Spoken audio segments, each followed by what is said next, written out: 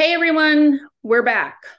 We're back for the part two of our discussion on anorexia slash restricting. A little bit of a different situation setup today. Stacy and I are in our living room with a lot of ambient noise potentially. And then Mattie is joining us via Zoom, looking, by the way, camera ready, fabulous. And so, there's so much to kind of touch on. And we had a little chat before, and I'm the producer, the Terry Gross. And so I decided that out of all the many things that we want to touch on, I want to lead with the gender because I feel that it's a nice big broad umbrella that everything else can really fit with. So, Mattie, do you want us and we're all going to have a little bit of a different take on that. So, Mattie, are you comfortable with starting? Uh, sure. Hi, everyone. Um, Mattie, compulsive eater. I don't know if I should start with qualifying, but uh, yeah. Um, we did come up with a lot of topics, and we talked a little bit about trauma, and for me, that's kind of wrapped up in the gender experience. I think for me, um, uh part of what comes up for me, and I think I touched on this a little bit in previous podcasts, is how when I was so I identify as trans, um and when I was closeted, um restricting was kind of um it was definitely a way to disassociate. And part of what I was disassociating from was like gender dysphoria. Um, and I think, again, I think we went into this on some of the previous podcasts, but when I was a teenager, I was not out. I was not presenting as myself in feminine ways. Um, and my anorexia had started to become a problem, but I was told that it must be something else because it's not something that happens um, to guys, to people presenting in masculine ways. And when I started to really confront the gender identity stuff, um, I went kind of back into that. I had gained some weight. I had built up some muscle just in the interest of trying to present in masculine ways. And then I think it was hard for me to relate with that experience of um gender, and experiencing both sides of that, like when I was presenting in masculine ways and I was restricting a lot, it was usually like kind of looked down upon, um but it was celebrated and encouraged, um particularly when I was underweight, um after that experience. Can you And you sorry. expand on that? How it was celebrated? um it just like anywhere from uh just sort of general compliments, um, general sort of perceptions. Um, I think um,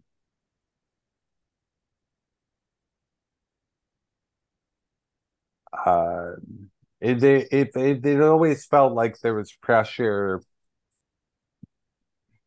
for me to not restrict, um, and that it was kind of like looked down upon.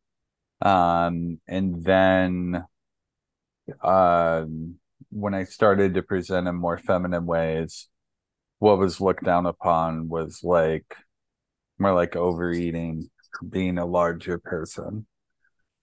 And then part of my recovery around compulsive eating is recognizing that, for my height, for my build, um, uh,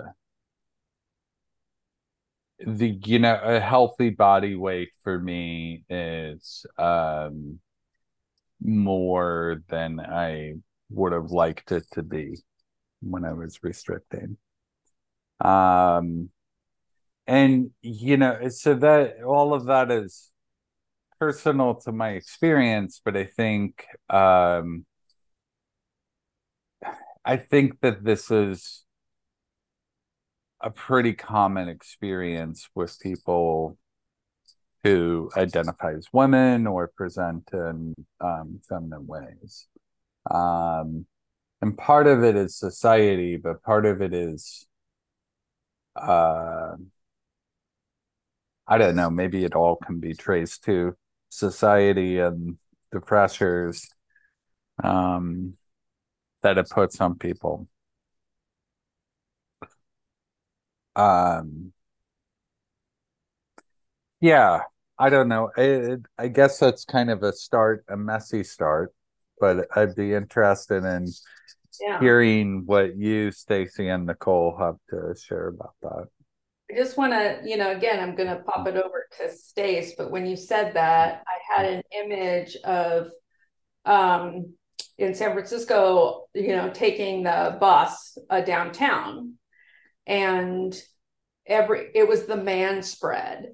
You know what I mean? So two seats, and like men were trying to take up more space, and the idea of women expecting to take up less space. So those were some images around you get, if you're male and you get bigger, there's support for that. But if you're female and you get bigger, or like you said, presenting female, that's a no-no. Stacy, you want to anything? Yeah, I mean, there's so much that, Mattie, you make me think about. I mean, there's just the general concept of, at least what I grew up with, that men were supposed to control women and women could control their own bodies. And that was about it, and maybe their own home, right? There was a lot of messages around that as far as like what women could control. The body is sort of a project for women, something they had power over when there wasn't a lot of other sources of power available. Yeah, and then it's almost, the whole idea about like women being sort of power, being adjacent to the power of men and doing whatever things necessary to get some approximation of that power, even if they couldn't get it themselves. If they're adjacent to a man with that power, then that's like kind of the best you could do.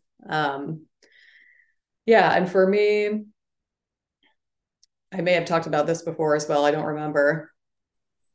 But yeah, there was a whole culture around that very specific kind of feminine body control. It showed up in a lot of different ways. I, grew up in dancing and in ballet in particular, classical ballet, which is all about control. As beautiful as it is and expressive as it is, there's so much control threaded through that tradition, down to this is like specifically the attire that you had to wear, even just in class, not even a performance, and, specific point shoes that are quite painful, and you had to learn ways to manage that pain. And that was just part of the beauty that you were creating. Right. So that's just one example where that's, kind of like, okay, this is my role to, accept these certain kinds of pain in order to present something expected and beautiful. And again, going back to ballet, like there's a very specific feminine image within the ballet world of what that looks like. So that was all at play. Yeah, another thing that comes to mind is just the transition to womanhood, and the messages about menstrual cycles and, and just the natural body changes and needing to control those, that was something to be controlled. It was something to be ashamed of, not even really discussed, right? Like barely acknowledged, controlled to the point of silence. So, it just goes along with the rest of that kind of culture, right? That women's bodies are primally messy and leaky, and all, of course, these religious ideas tied to that, sinful and dirty, right? I won't unpack the millennia of meaning attached to it, but just that showing up, in its own way, as far as like, oh, now you really need to control your body because it's doing some things that are just, again, primal and natural, but now your efforts need to be doubled to really make sure that those things are never visible, right? Or that your body, even though it's at a time where it's literally supposed to grow, right, to let it only grow so much, right? It's within a certain kind of certain boundaries, right, that were acceptable. Yeah, those are just a couple. I have many more examples I could think of, but that's kind of what initially came to mind, which is these ideas of feminine presenting, control, and things related to that. Yeah, if you're gonna stand over there, they're all different, feminine presenting, female, whatever it is, women, women. Like if you're gonna stand over here, then here is how you are supposed to stand there. Here's how you are supposed to be part of this group.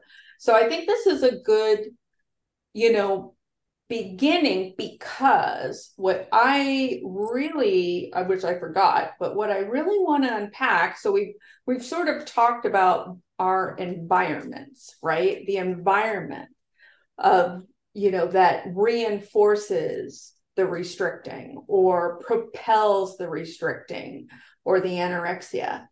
And what I really would love to kind of dilate on, if we can, if it's a sort of organic path, is that out of all the eating disorder programs, ABA, which was started by an anorexic specifically, step one is I am powerless over the need to control. Yeah. And that is when, like when Stacy and I read that, we're like, even my old sponsor was like, they get it. They get it. So, Mattie, you want to take that a little bit? Yeah, I'd love to respond on that. I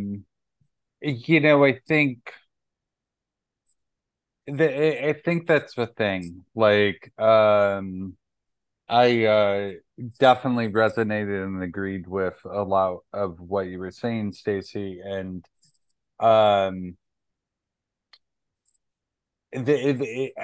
think that there is a certain sense of powerlessness in gender and the effects of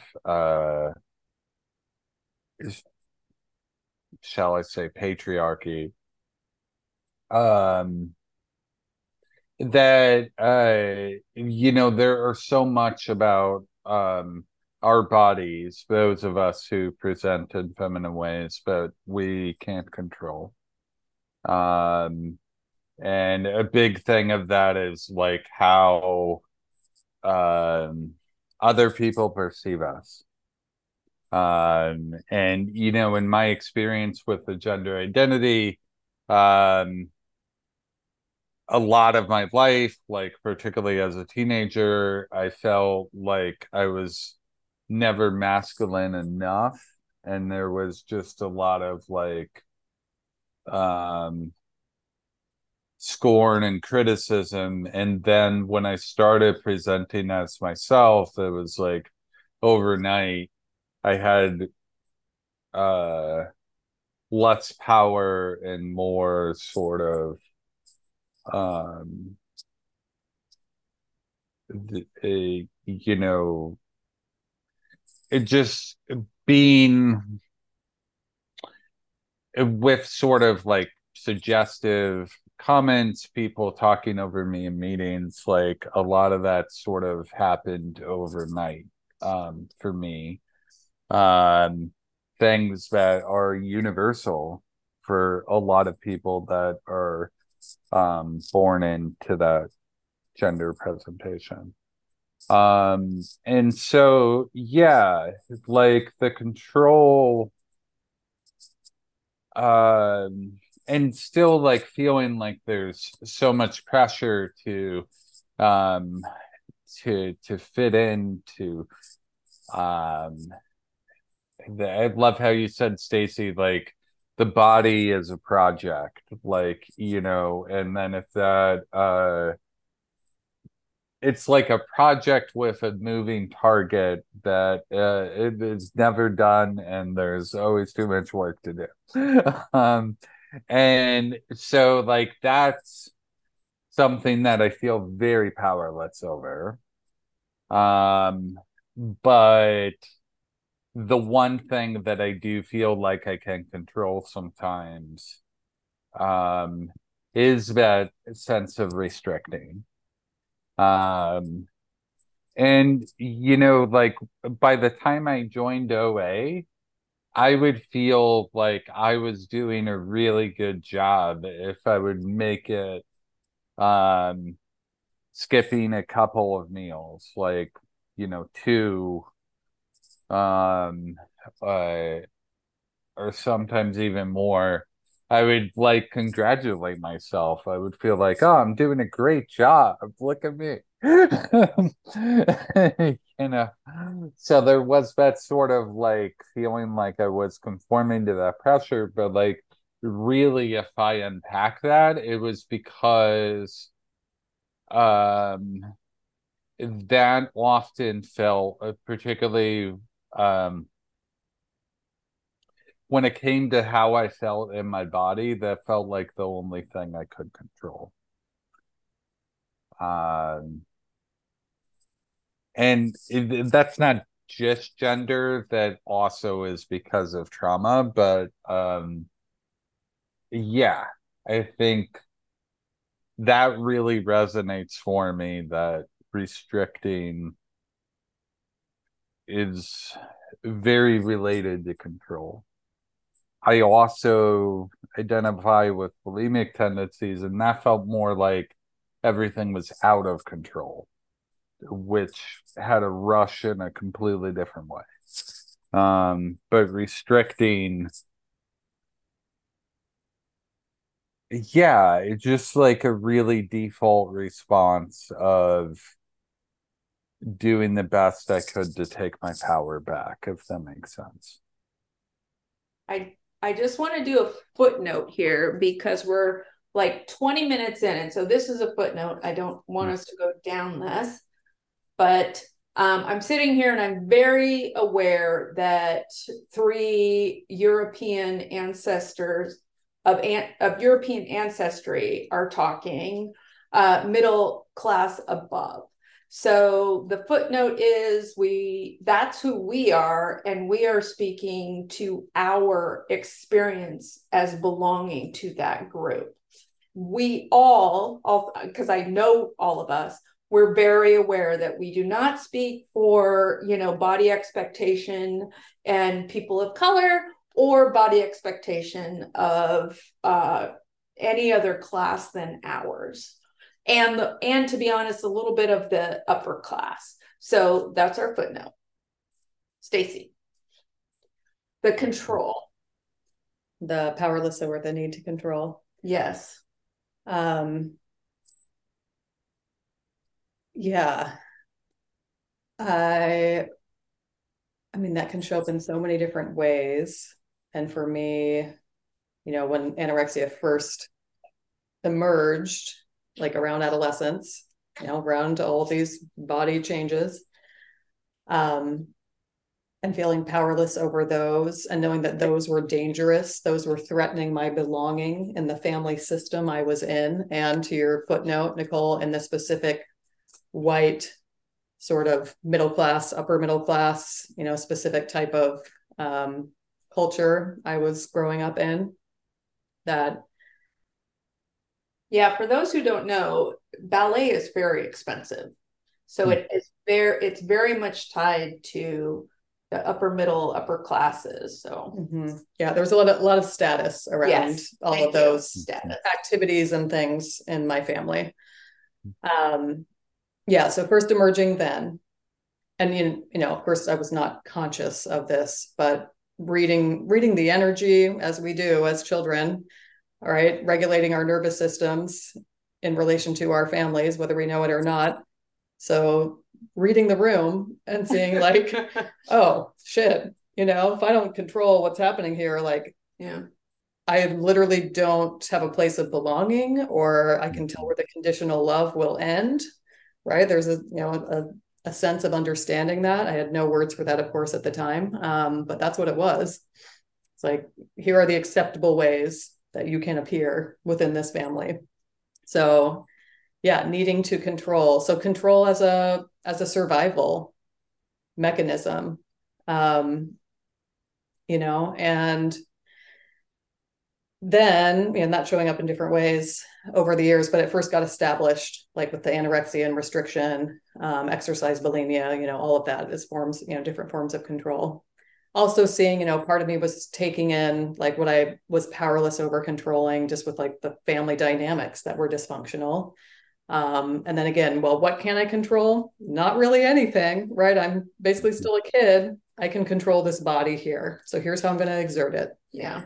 But needing to control something. Yes. Really having that need come up. And then it, reappearing different forms of the disease emerging over the years. And then, now I know it's not a coincidence that anorexia came back after I had kids, like pretty soon, right after my second, and I knew I was done having kids. This was in my, right around turning 40, also like reaching a certain age, stage of life. And then the pandemic comes along. So it was like perfect storm of so little control. Yeah. So little control over, young children. I'm talking about like babies and toddlers at that stage. My body as I see it aging, right? Realizing like, oh, this is a new form of powerlessness, watching those changes. And then, of course, I don't need to go into all the details of the pandemic. No one wants to really rehash all those at the moment. But all of us experiencing on many levels, new levels of powerlessness that I think most of us had probably not even experienced before, even those of us who'd had, other powerless experiences in our lives. So that just compounding. I do want to say though, for those of every area experience something different, but absolutely we were part of the global pandemic. We were part of the national Black Lives Matter, but then also we were part of the specific Oregon fires. Yes. Like, not that I think also Texas had some but it was, that's why there was this like, holy fuck. Before we get off this, I also want to circle back to the growing up in an environment that for me, alcoholism was king and queen. And it's interesting because I didn't have the anorexic experience or the restricting experience as a young person. I had the, oh, you want me to be thin and you want me to present as like this perfect middle class. Fuck you. I'm going to eat. I'm going to take up more space. Now, part of that is also, again, the control. It looks different, but it is the same fucking thing.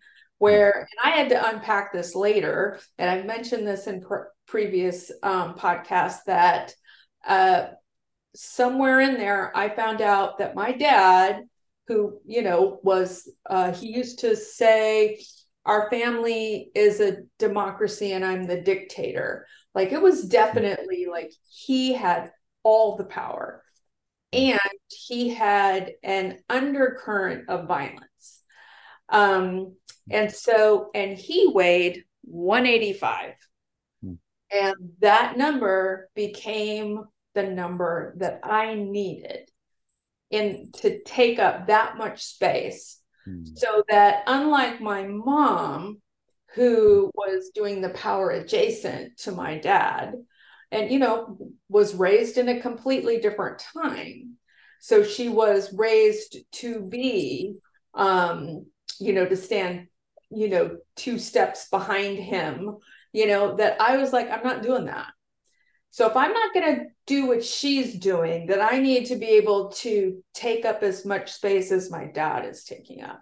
And again, this is all, unconscious. It is still control. It is still, I am out of control. I feel out of control. What can I control? I don't get to pick what house we live in. I don't get to pick who my parents are. I don't get to pick what fucking school I go to. There's so little that I get to say anything about. And then for those of us who have forgotten, I don't know about you, but so much junior high, more junior high to high school is really when you learn about the world that we live in. And it's kind of like, who the fuck agreed to any of this? Like, and this is what I have to agree to. So again, just more and more feelings of how I have nothing that I can control except my own body. And I think that ties into not just eating disorders, but body modification, the scarification, just all of that. It's like this idea of like, this is my body. I can take charge of it.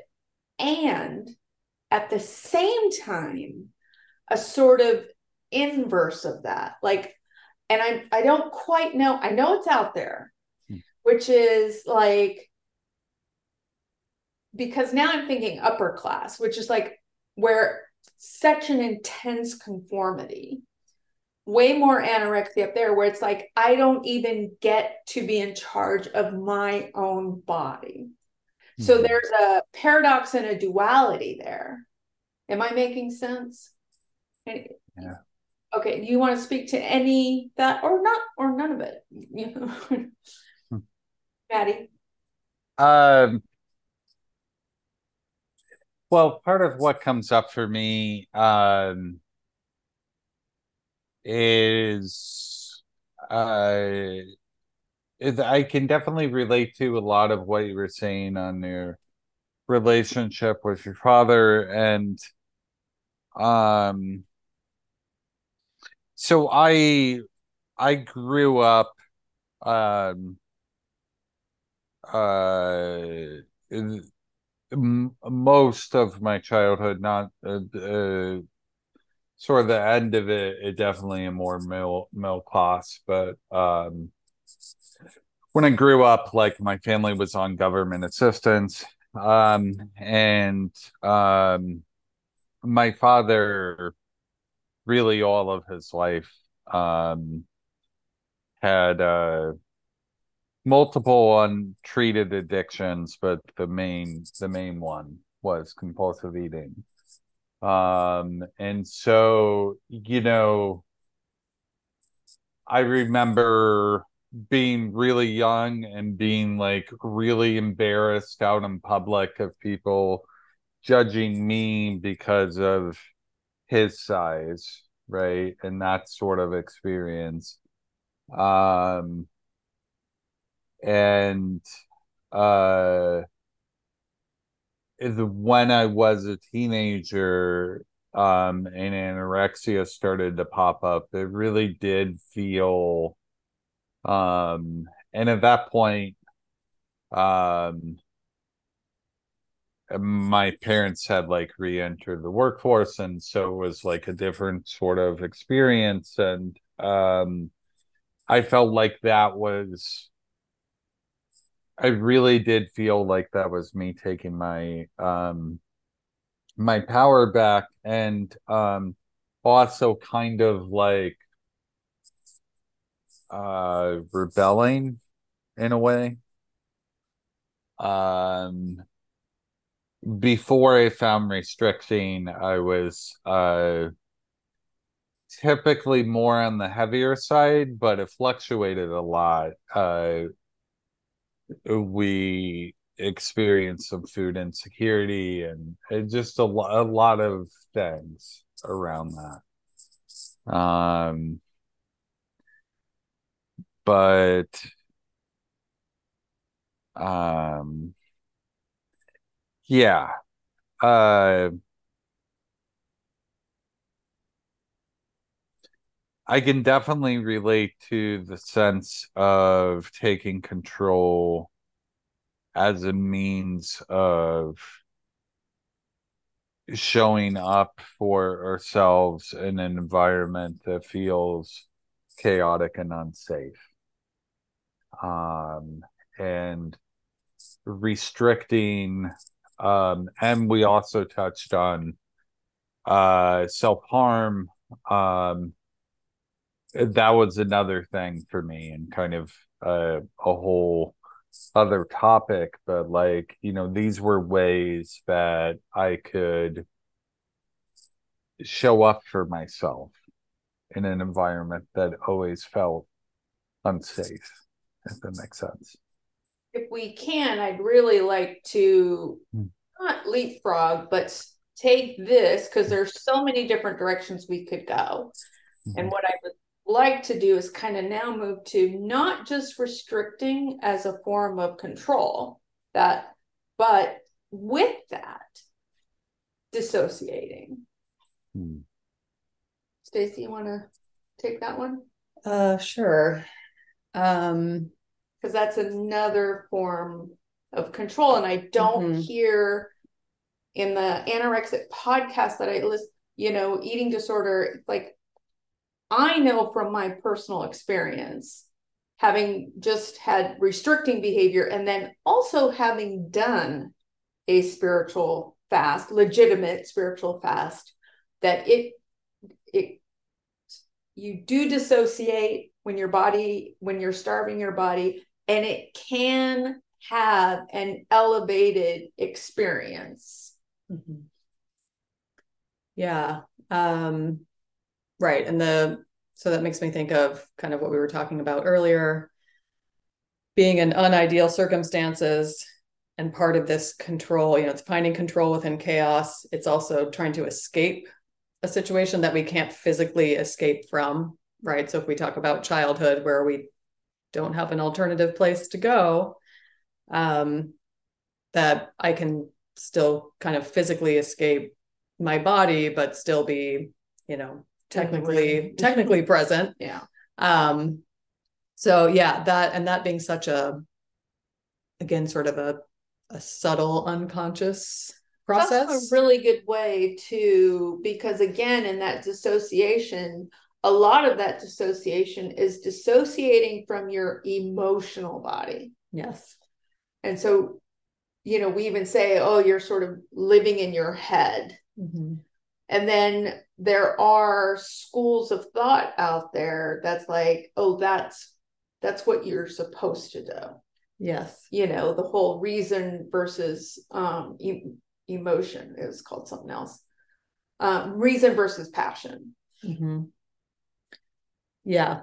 Oh, I could talk for a long time on that point, but I'll just briefly say, yeah, the whole split, in Western culture. A lot of it's tied to Descartes and that whole school of thought, I think, therefore I am, and this whole kind of separation between the mind and the body, and the body being associated with sinfulness, primal aspects, and then the mind being this like elevated place, that we really should aspire to develop.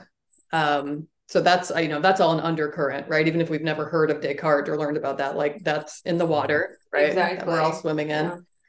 Yeah. So I just want to dilate.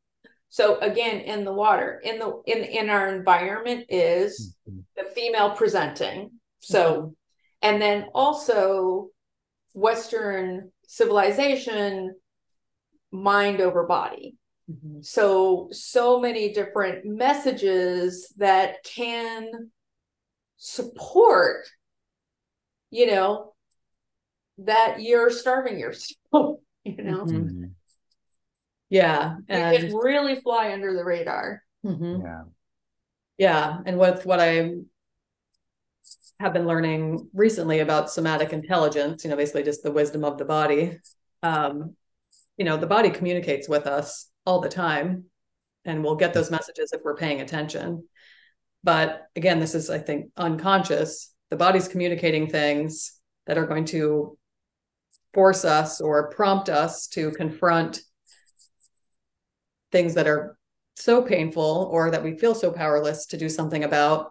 Then that's another way that we might, disconnect from those messages. Like, those messages are not safe for me to hear. Thank you, body, for sharing, but we're going to cut off communication for right now. And where do we experience emotion? We experience emotion, feelings in the body.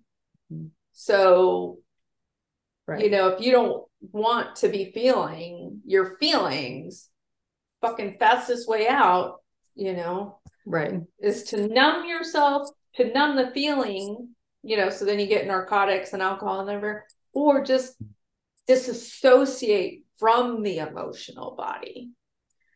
Yeah. And along with that, so Nicole, you were talking about like the spiritual fast and the things that happen there. And, this is what ACA calls the inner drugstore. Another way of thinking about it, it's like you can get high by not ingesting any of what we think of as like psychoactive substances, just through restricting. There are certain neurochemical reactions, physiological reactions that are part of disassociating that happen in your mind and body when you restrict or starve it of nutrients. So that's another piece, I think about for me. Again, it was unconscious in my adolescence, but part of what I was doing was running on adrenaline, because that's also what I saw happening in my family system. Like, oh, this is just what you do. You're just kind of running around on adrenaline all the time. That's kind of how you got your pleasure, in a lot of ways, is that sort of high feeling from that kind of activity. That's also how you got your worth, right? Always be doing something. Yeah. As long as you're doing something, you're safe. So that being also very much tied to safety, activity equals safety. And then with the reappearance of anorexia for me in adulthood, very much so, in this postpartum state where there's a lot of different hormonal and neurochemical changes, and using that as a way to change my state and try to feel different. I'd been sober for a while, wasn't going to be ingesting any drugs or alcohol, was nursing a baby, but it was like, well, I can still kind of get this cheap high this way, right? By drinking a bunch of caffeine and not eating very much. Let's see what happens there, right? And that was also a way that it's kind of numbing of pain, numbing of emotional pain, all the stress. And then again, back to the pandemic, once that came in, like continuing those behaviors and seeing how they were a protecting factor at that point. So very much, aware of the chemical changes. Sometimes when people talk about eating disorders as process addictions, I don't want to go too far down this road, where it's like the actual process of doing it, but it actually is a chemical addiction as well. Yeah. Whether we're ingesting sugar and getting high off that, or we're not ingesting food and we're producing neurochemical changes that way. So I just want to acknowledge, for those of us who know about sort of the process versus chemical addiction kind of definitions, in my experience, it is both. Yeah. Mattie, I haven't heard the beautiful sound of your voice. Thank you. Yeah, it's so much to unpack there. Um, uh, yes. I'll start with that sort of like that somatic um experience, that high, that we get. And that need to disassociate. Um, I definitely um so it was for me, it wasn't until like early adulthood, late teens that I discovered drugs and alcohol. But restricting before that definitely felt it was a very similar experience. And then it went hand in hand because, I wasn't spending my money on food. I was spending it on substances, right? So, uh, that sort of, I love that term of that inner drugstore. And that's really what it felt like. And for me, like all of those experiences, um, for me, the substance addictions and the process addictions, for me, and I agree that compulsive eating is both. For me, it was about the disassociation, the high, the effect of feeling different, feeling uncomfortable in my skin, feeling not enough, um, and compensating. Um, yeah, and um, there were a lot of circumstances as I was discovering myself, um, and as my family was trying to uh,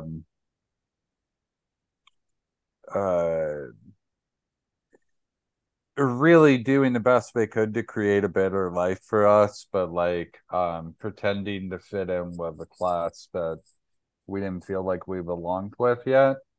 Um, just a lot of things in those teenage years that uh I did just feel very powerless over, and I just wanted to escape it. I wanted to escape that feeling. Um, and restricting would definitely do that for me. And I had experiences that, uh,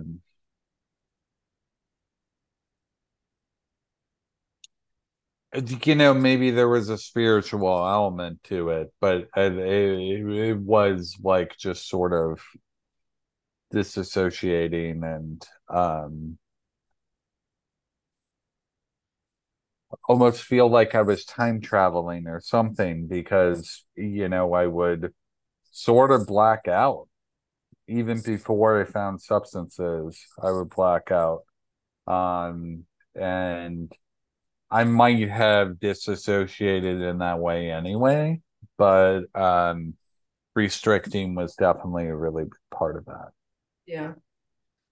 So I want to pause here because I think that we've done a lot of really good unpacking on the step one. Powerless over the need to control.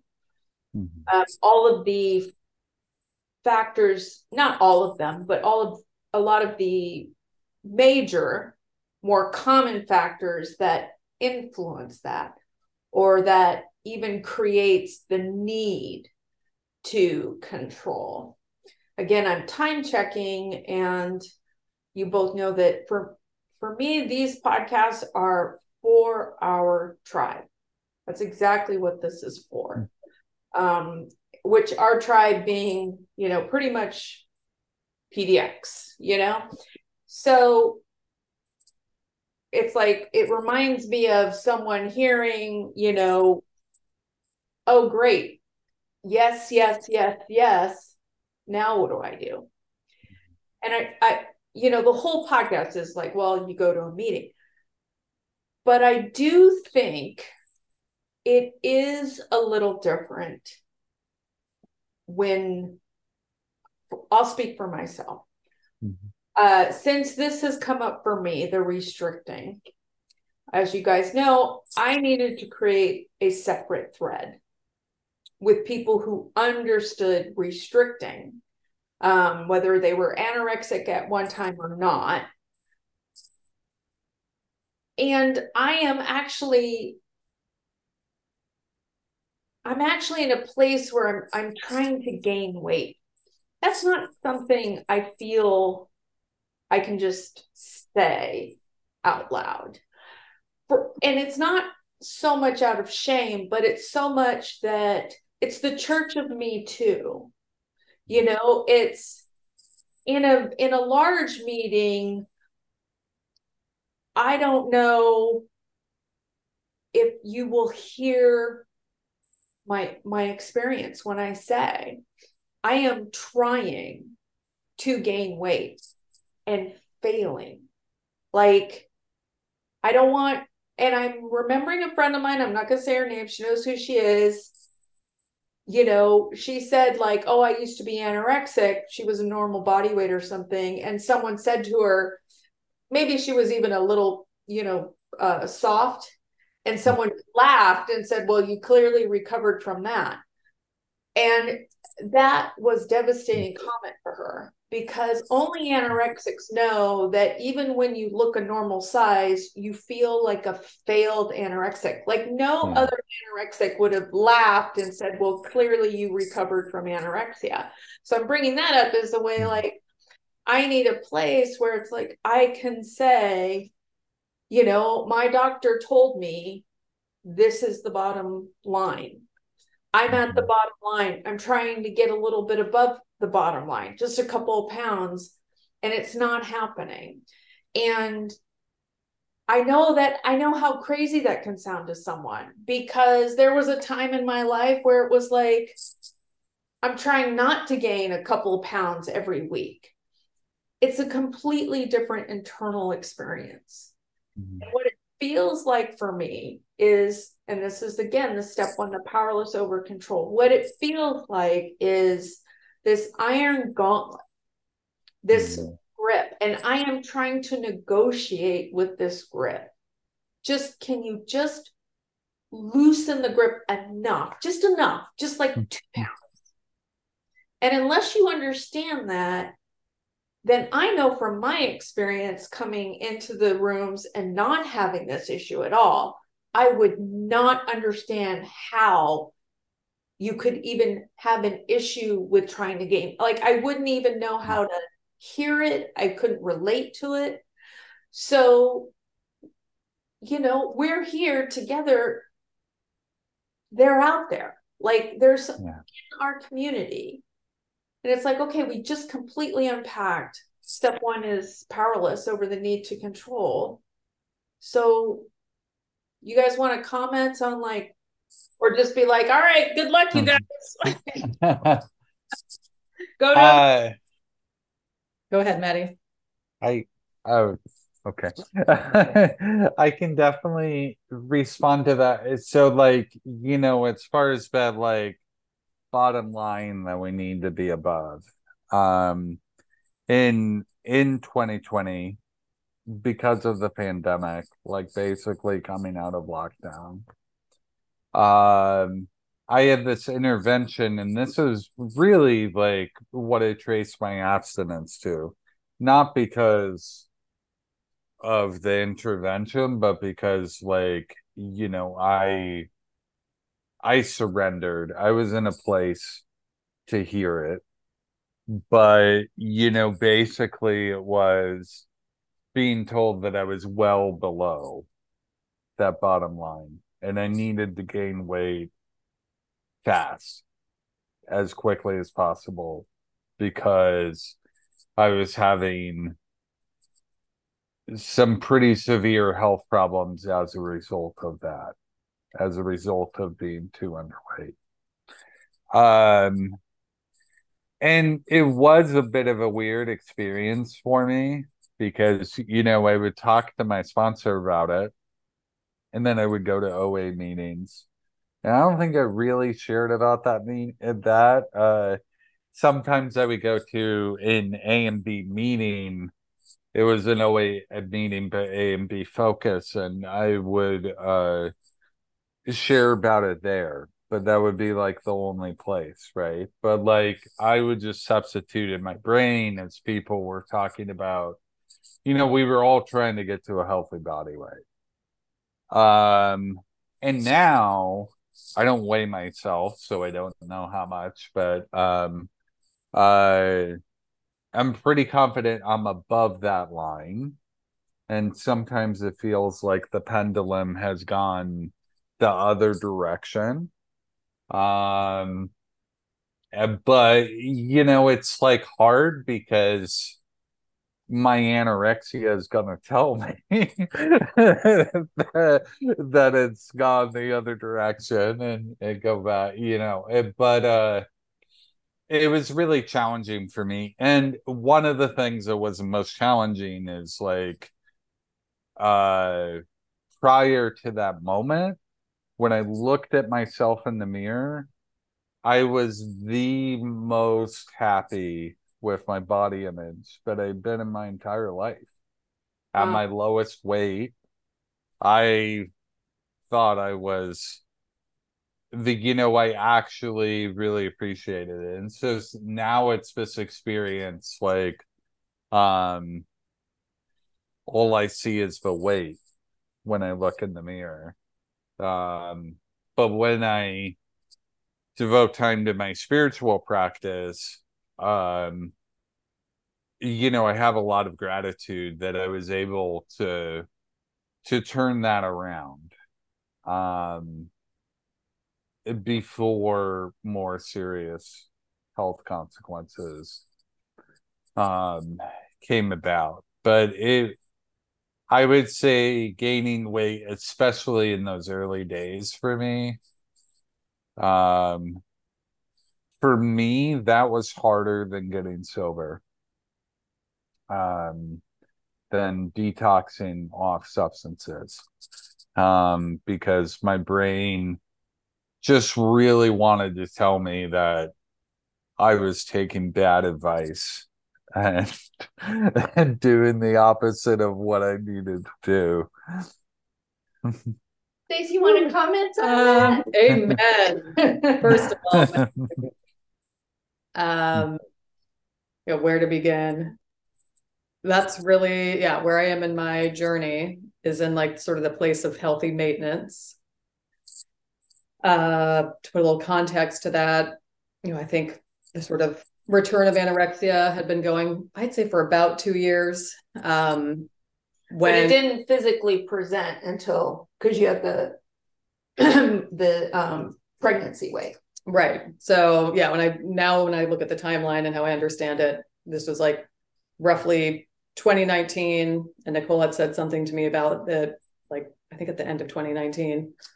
And then was still, you know, we'd been talking about it, and Nicole had been weighing me without me knowing my weight and kind of letting me know where I was. So working on it, but still a lot of really struggling with like, I'm not willing to, I'm kind of making some changes, but I'm really not willing to make any more changes. So doing that for a while, trying to just stay out of like red, quote unquote, sort of red zone, right, with my weight. But when I look at it now, like still a lot of restriction happening. At the fall of 2021, I'd been having some health issues. And when I went to see the doctor related to those, they looked up like, you know, weight history. They showed the little graph of like what it had looked like, I think, since my last few visits over the last couple of years. And the doctor said, I see the steady weight decline, if this continues, like this is going to be a real problem. Like your weight should not go any lower. So Nicole and I had talked, and it was, one of those weird validating experiences that like a medical professional validated what Nicole and I had been working on. So I'm adding in that piece to then put some context to further health problems, restriction continuing partially because of the health problems. I won't go into all the details right now. That could be a whole separate podcast on its own. But seeing that, learning over the past, it's been over a year now, that the root of these health problems was basically nervous system dysregulation, which I can trace back to my childhood, which goes back to what we were talking about with, finding ways to have control and our different coping mechanisms. And so what it's really looked like for me over this last year or more recent time is like to recover from these health issues and to recover my entire nervous system, which regulates all the other systems in your body. Along with that is the recovery from restriction and anorexia. Like all those things have to go together. I started to develop a deep understanding that I would not be able to recover from this nervous system dysregulation if I did not address the restriction at the same time. And they're both, it's hard to say. I mean, I now know that like, I think the nervous system dysregulation came first and restriction came out of that for me in my adolescence. And it's hard to say now of like how much one, influences the other, because my appetite has changed as my nervous system has become more balanced. I can tell I have a healthier appetite. I'm not in that, fight or flight state where like I just literally wouldn't have an appetite much of the time and have you to like, don't when you're force myself to eat. Yeah. And more of the time now I'm like, oh, I want to eat. I have an appetite and I actually want to eat more than what I was eating before. I'll give an example. Last night, my husband and I went to a restaurant and it was a healthy sized plate of food. I was more full than I had usually been used to being, like, if I think of over the past little while, but there was a part of me that's like, this is a healthy way to feel full. Like I'm still sort of relearning, recalibrating those things right now. And I do have to admit, after that meal, I went on a fairly long walk because there was that part of me, the control part was like, I don't know about this. You're feeling like kind of more full than what we're used to. So it's like, right, this dance. And I'm trusting, because it comes down to my health and my entire life, that I have to keep healing my nervous system. So I am willing to address restriction in a deeper way than I think I ever have. And Mattie, when you said like it was harder than coming off of or withdrawing from drugs and alcohol, I forget how you said it. Amen to that, because this neurology was laid down much earlier than any drugs or alcohol for me from in my childhood. So I am getting down to the deepest grooves, right? The deepest patterns. The cellular level of change. In the bones. Cellular level change in the bones. Yeah. I want to, as a, not epilogue, but like closing chapter, that again, I can speak for me, but if I want to really work my 12-step recovery spiritually based program, I know that the answer is not trying to fix step one. That is not the answer. And that's why I love Hani so much, because she says it so directly, cleanly, and distinctly. She says, don't look over here. What the problem is, look over here. For me, it's, if I focus on my higher power, which for me is the rooms, everyone in the rooms, my service, my friendships, everything, I focus over here. And then I just have to pray and hope that iron-fisted gauntlet will loosen and loosen and loosen. And then fortunately for me, having decades now, is I have the faith of, well, it worked on everything fucking else. So, I know, like, okay, here we go. Like when you said, Mattie, like, now you're on I was like, oh yeah, we just switched seats on the bus, because I promise you, I never thought this would be my fucking problem, and it is. But I know the solution is the same. And for me, in 12 step, which is why I do the 12 step, is once I've identified what the problem is, that's it.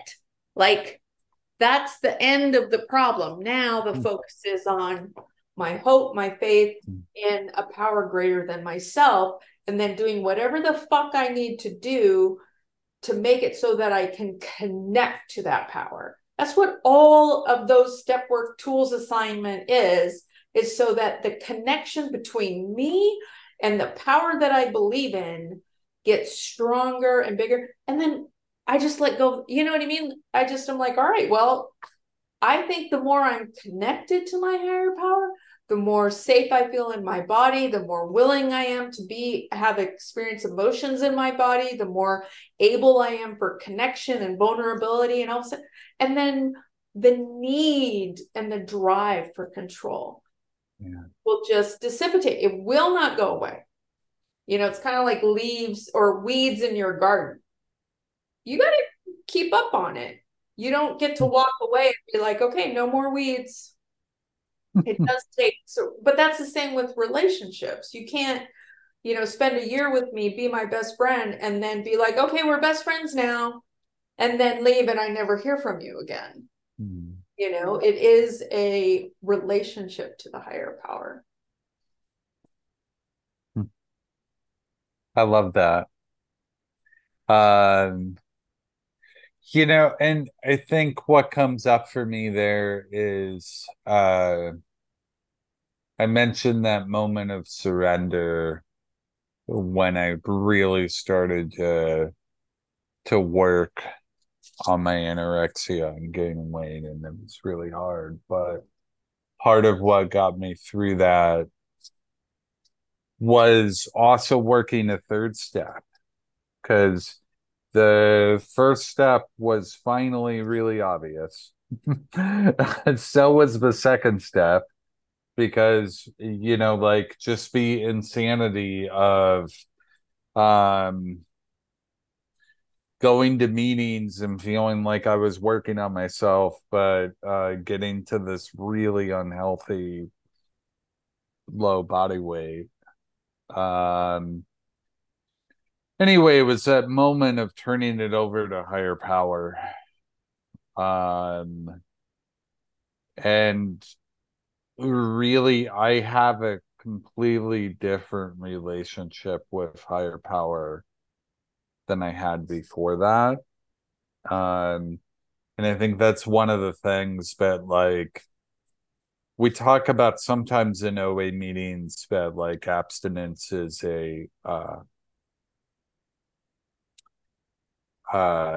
like a prerequisite to our spiritual practice sometimes. So yeah, I think just kind of like what comes up for me is a general letting go. Like it's one day at a time, and it's not always easy. But it's easier than it was when I was exerting so much control over my life through the restricting. Stace. Yeah, I want to also add my voice to the connection to higher power, whatever that looks like. There are many elements of that for me, through people, nature, just this general feeling of love that I connect to. As I actively do that, very deliberately, there's been a certain, like, a new level of depth to the intentional way that I've been doing this. I feel those protective parts. That's where the control is. and again, back to the nervous system, parts of the nervous system, they're just trying to adapt and protect us. They're like, oh, you're in danger. Let me do this to help you. Right. And it's the same way that the control comes up and all the impulse to restrict. They start to loosen. Right. I feel them shifting. So they're like, oh yeah, you're connected to this love. Like you're safe. So that's a really big piece of it. Just that active, for me, it's like step 11, like working step 11, like I've never worked it before. And then, yeah, I just want to add a few practical things for people who can really relate to what we've been talking about. And so this is also the like sort of opposite action, right? That can look like a lot of different things in program. But really committing to that. So like I'll say right now, perfect transparency, using the bathroom at Nicole's house before we came on here, I started to check out my body in the mirror a little bit. I even lifted up my shirt and was like, how's my stomach looking right now? And then it was like, nope, we don't need to do that. And I could have there was a part of me that wanted to do it for a little bit longer and just to lovingly redirect and say, okay, sweetie, your body's just the way it needs to be today. Like really using that intentional language, very consciously. Loving intentional. Yeah, love, and just be like accepting that, like, yes, we're doing that, to not be punishing, to be like, what are you doing? But like, oh, sweetie, yep, I see you doing that. And I see you're trying to protect me. We're not going to do that anymore. This body can just be the way she is today. So that's one thing that can come up in, 1,000 times in a day, doing something similar to that, or even having any kind of critical thought about my body and just going, okay, I hear you're trying to protect me because this was your way to keep me safe. Because if there was enough criticism, there'd be enough control. Other people would not judge you, right? You'd be safe in all these different circumstances. And just saying, we don't need that anymore. You are loved exactly as you are. And I love you exactly as you are, even whatever critical voice that's coming up. So a lot of that type of kind of self-talk and, loving redirection. And yeah, I'll share a couple victories that I've also learned from people in the rooms. I had a few pairs of jeans. I had gotten them tailored when I was at one of my lowest weights because I was losing all this weight because of being in fight or flight. And then it was sort of like, well, now you need to continue to fit into these jeans, even though I knew it was from an unhealthy period that I'd gotten them adjusted. And there was a point where I just said, I feel imprisoned by these jeans. I don't. Shout out to Glennon Doyle. I know, this is all Glennon Doyle. Thank you, Glennon. She and I have had parallel journeys, by the way, if you want to listen to any of her podcasts. I'm like, somehow Glennon and I are walking the same path right now. So yeah, just saying like, I can get rid of these jeans. Like, and that was a big move for me. That took a lot. There was a lot of thinking around it before I actually did it, and buying some new jeans that fit me right now.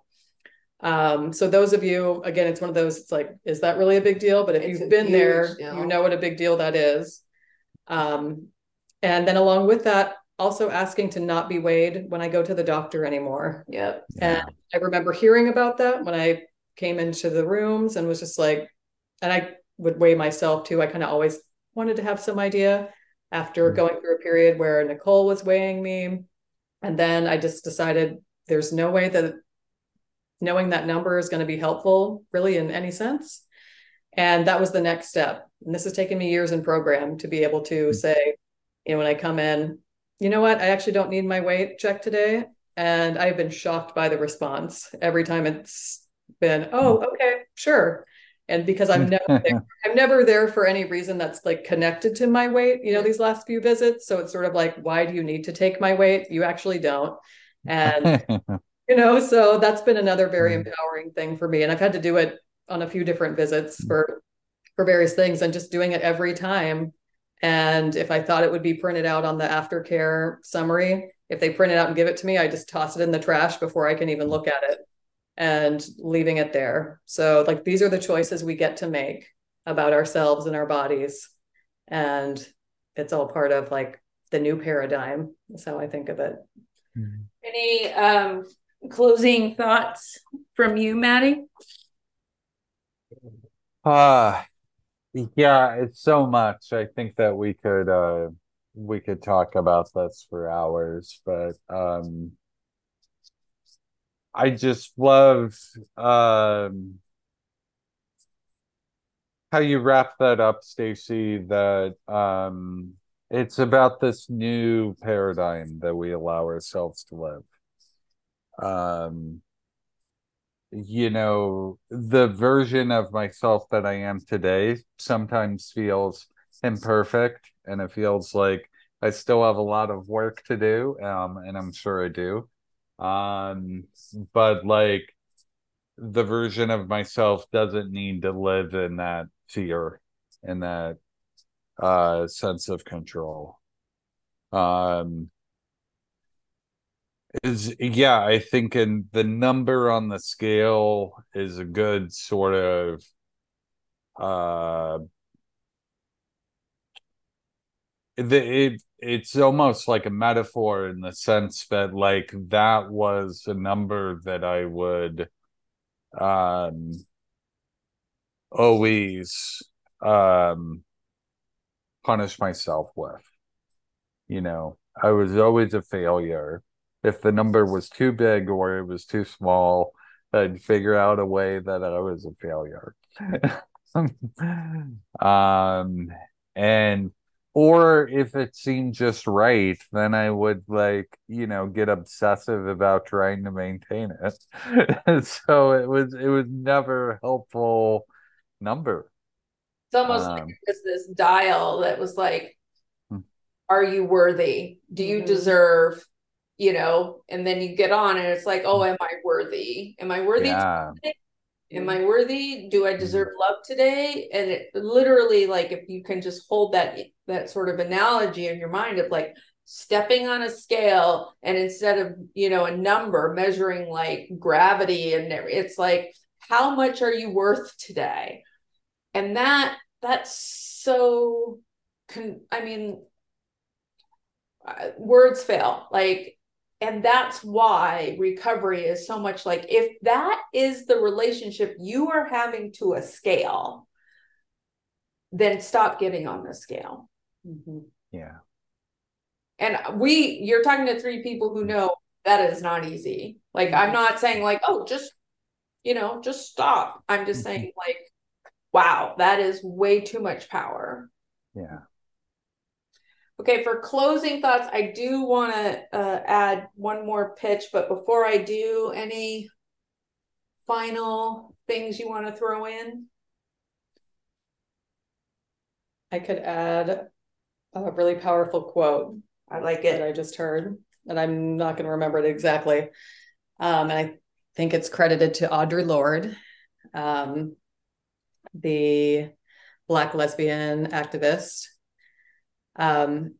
And it goes something along the lines of, I'm going to add my own little piece in relation to this discussion too. So the white colonist says, I think, therefore I am. And I could also add to that, like the anorexic says, I'm thin, therefore I am worthy. And then here's the powerful piece.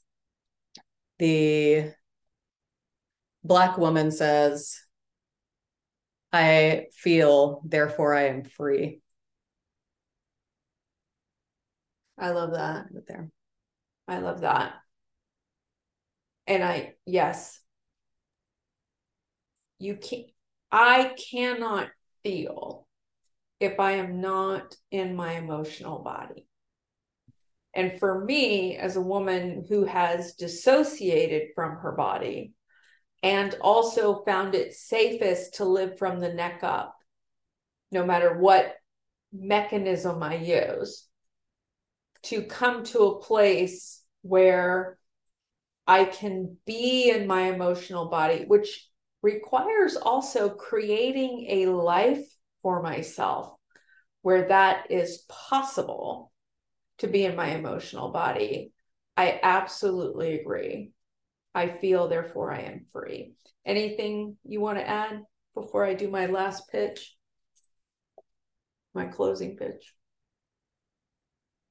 I have to say,